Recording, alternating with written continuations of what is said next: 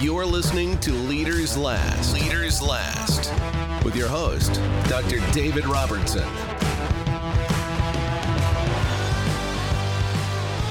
Greetings. Welcome back to another edition of Leaders Last. I'm your host, Dr. David Robertson. Thank you so much for being a part of the program. Today we're going to be discussing the importance of quality strategic planning when it comes to leadership and organizational development. This is a bit of a tough one, so it might take a bit longer to get through it, but I will keep this as brief as I can. All right, so strategic planning can be, and often is, a challenging task for a lot of organizations. However, at the same time, strategic planning is essential, absolutely essential to ensure the success of the organization or ourselves. Absolutely, these can be applied both ways. Of course, I'd say that a lot of organizations think that they're strategically planning when in fact they're really not. And here's the thing, strategic planning isn't just putting a plan together and hoping things work out. Or even a couple of strategic elements, and then you have a strategic plan. It doesn't work that way. I mean, it would be cool if it were, but that's not how it goes. Now, if you've ever taken a business course or a planning course, there's several things you've likely been told. For example, traditional planning typically involves a set of steps that organizations follow to identify their goals, develop strategies to achieve those goals, and implement plans to execute those strategies. And these steps are great, but it's not the full meal deal. That being said, I'll go through some of these. Of course, the first is environmental analysis, right? This assesses the organization's internal and external environment to identify the things that really impact the organization's performance. And these might include things like market trends or competitors, economic conditions, technological advancements, right? AI, robotics. Then, of course, there's goal setting. Absolutely important, no doubt. But this is based on the environmental analysis. And if the leadership team is wise or smart, as it were, they're going to set specific, measurable, achievable, relevant, and time-bound goals for both the short and long term. You see what I did there? Anyone? Then, of course, there is strategy development. And again, we can't confuse this with strategic planning. But there is strategy. I'm not discounting that. Traditionally, this is basically the simple steps that the organization is going to attempt to take, or the action plans with consideration given to available resources, which of course leads to resource allocation. And this usually includes things like personnel, technology, financial resources, and then allocating them accordingly, which of course is the implementation. So that's the next step, right? This is where the organization pulls the trigger on the plan and begins delegating the tasks and monitoring progress, which is evaluation and control. But this is the tracking of the various activities related to the overall objective. And of course, the attempt to identify the things that are impeding progress. Now, I have certain opinions on evaluation, and I'll do a podcast on that at some point in time, but I think evaluation is often overblown and misguided. So we have to be really careful about the evaluation and control part, because there's a lot of things you can't control and a lot of evaluations that are, let's say, ambiguous or too constrained regarding the overall long-term objectives, the agility of the organization, and so on and so forth. But again, that's probably another podcast, which I will consider doing at some point in time. So anyway, that's traditional planning in a nutshell. It's not bad. It's not bad at all, but it's also not necessarily good either. True strategic planning is a little different, specifically in a couple of key areas. And granted, strategic planning includes many of the same steps as traditional planning, but strategic planning starts the process with a desire for accuracy. To begin with, it's crucial to understand the concept of manage by fact and with a knowledge of variation. So in strategic planning, you have to start by conducting a situation analysis. And by the way, again, this works individually or organizationally. But you have to start with where you're at, by fact. And this part includes your environmental analysis, but it's internal, it's external, and it includes strengths and weaknesses and opportunities and threats. And I can't stress this enough. You have to do this without emotion. You got to remember that emotion drives bias. Bias is not a good thing when you're trying to think strategically. This also means that you have to be real with yourself. You have to admit your weaknesses. You have to admit your biases, or at least the ones that you're aware of, because a lot of biases are unknown. But you have to also be bold enough to not oversell yourself on your strengths and abilities. And when you think about what we just discussed right there, I mean, that is an exceptional difficulty for a lot of people and organizations. And by the way, it's absolutely fine to admit that you don't know something. That's the first step in correcting that issue. You can't learn anything if you think you know everything. Remember that things change all the time. So does the information. And this is especially true when we consider applications, technology, etc. Now, I mentioned knowledge of variation, and I probably need to explain that a bit. While you're collecting your data, you have to factor in variations. And what I'm talking about here is controlled and uncontrolled variations. Now, this can get a little involved, but for our purposes here, we can simplify it a little. Ultimately, we're talking about the things that can or do impact a process or may positively or negatively impact the achievement of a goal. All right, so let's start with controlled variation. Controlled variation refers to expected or manageable variations. And this could be anything from, things like changes in temperature. Right? So, for example, your heating costs will flux somewhat predictably throughout the year. In the winter, your heating bills are going to go up, and they're probably going to go down in the summer. This is a predictable and expected variation. Or the tires on your car. Your tires are constantly wearing out, right? So you need to replace them at, 75,000 miles, let's say. You can plan for that. Probably a little before that, but you know what I mean. Of course, we could get a little more technical and say that vacation time expenditure for employees, right? While they do flux, they do somewhat predictably based on hours worked, right? So that's a controlled variation. Things are going to go up, things are going to go down, but you kind of expect that to occur. Uncontrolled variation, on the other hand, refers to the variations that are unexpected and unpredictable. These are the things that are often beyond your control, like war or a comet hitting your business, equipment malfunctions, power outages, freak disasters, and so on. Now, some of those are more expected than others, right? A comet hitting your business is far less likely than an equipment malfunction, right? Or a power outage. Okay?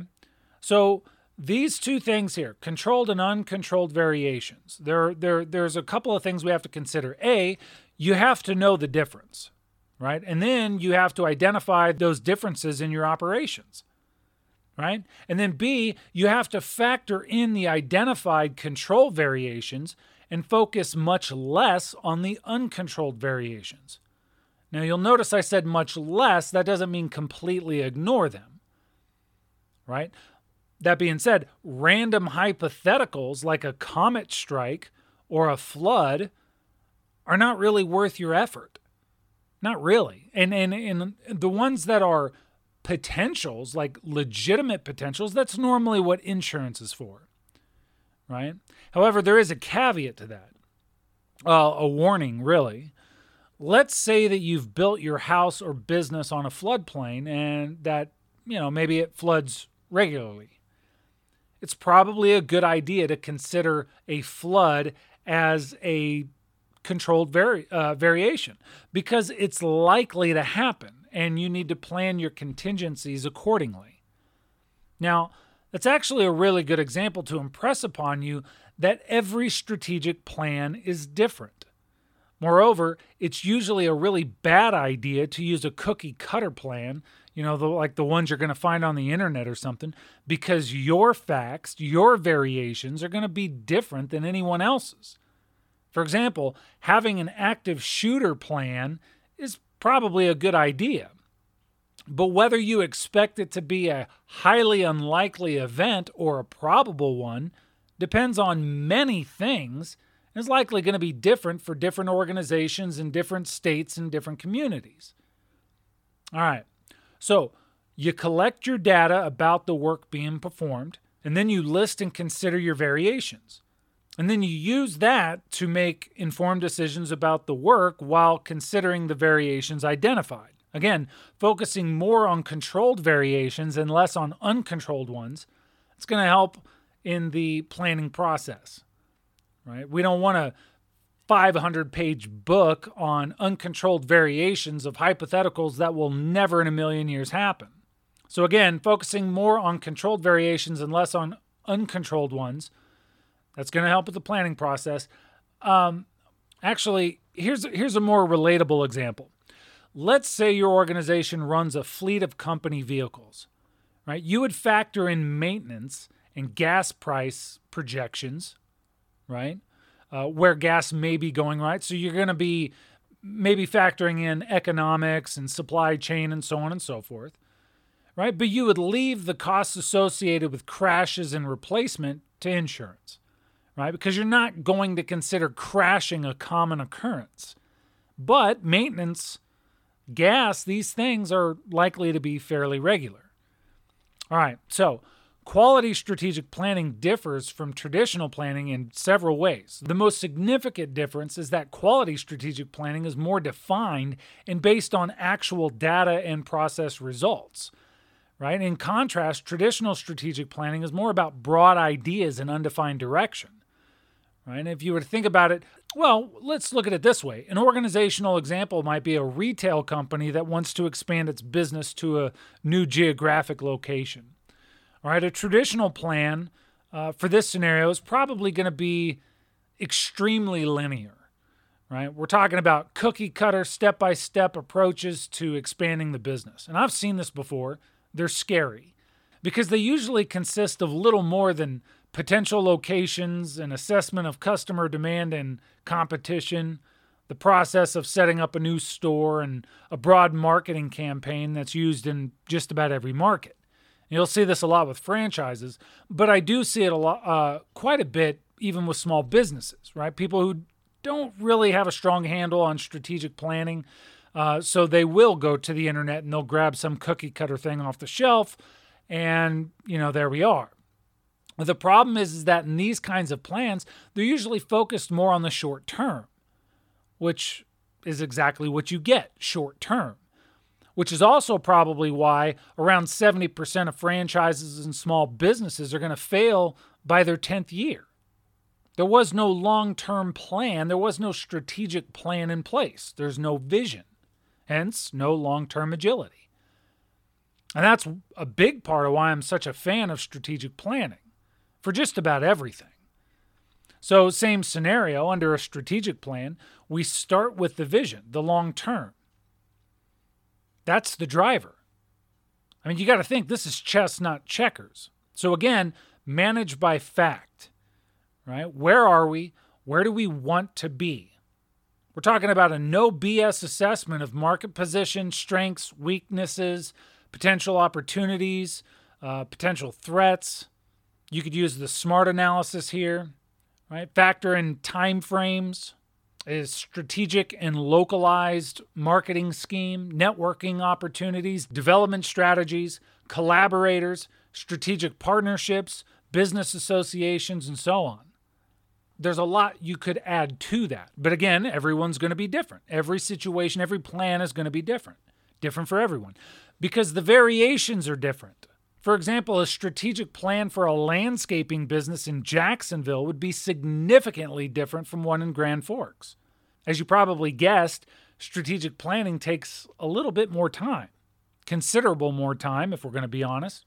However, by taking a strategic approach, organizations can be better positioned to adapt to a variety of things like changing market conditions or new opportunities, market shifts. And then by having that agility, they're more likely to achieve sustained success over the long term. A well-formed strategic plan is crucial for an effective organization. And I want to emphasize that a strategic plan is, again, vision-oriented, while a traditional plan is very mission-oriented. Act accordingly. However, being vision-oriented and with a purpose in mind, it allows us to improve resource utilization and remain agile in the face of uncontrolled variation. And that's probably one of the bigger perks of this approach. Think of it like a football team, right? The offense runs a play. The play is supposed to go a certain way, but the defense doesn't stay in one place like on the paper. But since the offense knows where the goal is, they're a lot more agile and can course correct on the fly. Of course, that's a mixture between controlled and uncontrolled variation, but either way. You'll notice the best teams are agile in the face of change. The bad teams, the ones that are not so great, struggle with that. And that's why strategic planning is so important. And frankly, that's what strategic planning can do for you. This is especially true when the strategic plan is owned by everyone on the team or in the organization. And probably one of the best parts of the strategic plan, especially when we start talking about uncontrolled variation, is the contingency plan. Right? If you're doing it right, you're aware that uncontrolled variations happen. Different uncontrolled variations happen to different degrees, but they happen. And since we're not going to allow uncontrolled variations to cripple our progress, we're still smart enough to plan accordingly. So we make contingency plans when formulating our strategic plan. So let's say you live in a dry state. It rains just a few times a year. However, every once in a while, it rains a lot. And when it rains a lot, because it doesn't absorb into the soil, it floods. Now, highly uncommon, but it happens. So we make our strategic plan on the idea that it's rare, but we factor in a contingency for the flood that might happen every 25 years or so because we're thinking long term. We're not thinking short term, right? If my business is there long enough, I'm probably going to experience that flood. So it's a contingency plan. But then, of course, there's hybrid examples. And we can use the vehicle tires again, right? Controlled variation. Your tires are going to wear out and they're going to have to be replaced. But tires also have a category for uncontrolled, which might be running over a nail. It's not every day, but also possible. But we don't let that possibility cripple our willingness to go drive to our destination.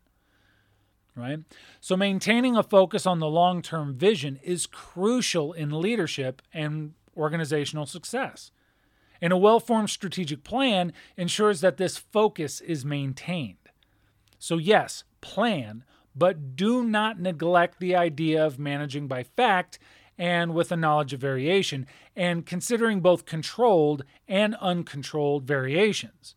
This is what ensures organizational success in the long run. Of course, there's probably another tip that I need to throw in here. Unfortunately, way too many organizations will make their plan, put it in a binder, stick it on the shelf, and revisit it hardly ever. But if you're doing it right, the strategic plan is an integrated part of organizational processes. It's the guide, which means we have to revisit this guide all the time. It's like a roadmap, right? It's your roadmap on your trip to your destination. You keep it at the ready. You reference it often, even if you think you know where you're going, right? Or I guess GPS, keeping up with the times. Now, I didn't say that strategic planning was easy. I just said that it was essential, especially for leaders. And this is true either individually or organizationally, just as a reminder. Now, remember that a well-formed strategic plan is literally the key to organizational success. Well, one of the keys anyway. Now, I suppose if I had to add anything else to this conversation, I would probably suggest remembering who you are and what you're doing and avoid the tempting distractions that hinder productivity. All right, and this is where, and yes, this is a part of strategic planning. What do we do? What's the purpose? Where are we going? What does success look like when we get there? If these distractions are not in your strategic plan, well, first of all, if they're in your strategic plan, they're not distractions. But if it's not in your strategic plan, it's probably a distraction. You should probably avoid it. Okay? But again, we want to avoid these tempting distractions. So that also means we have to hire and fire accordingly. We don't want to introduce distractions if at all possible. It can be that simple.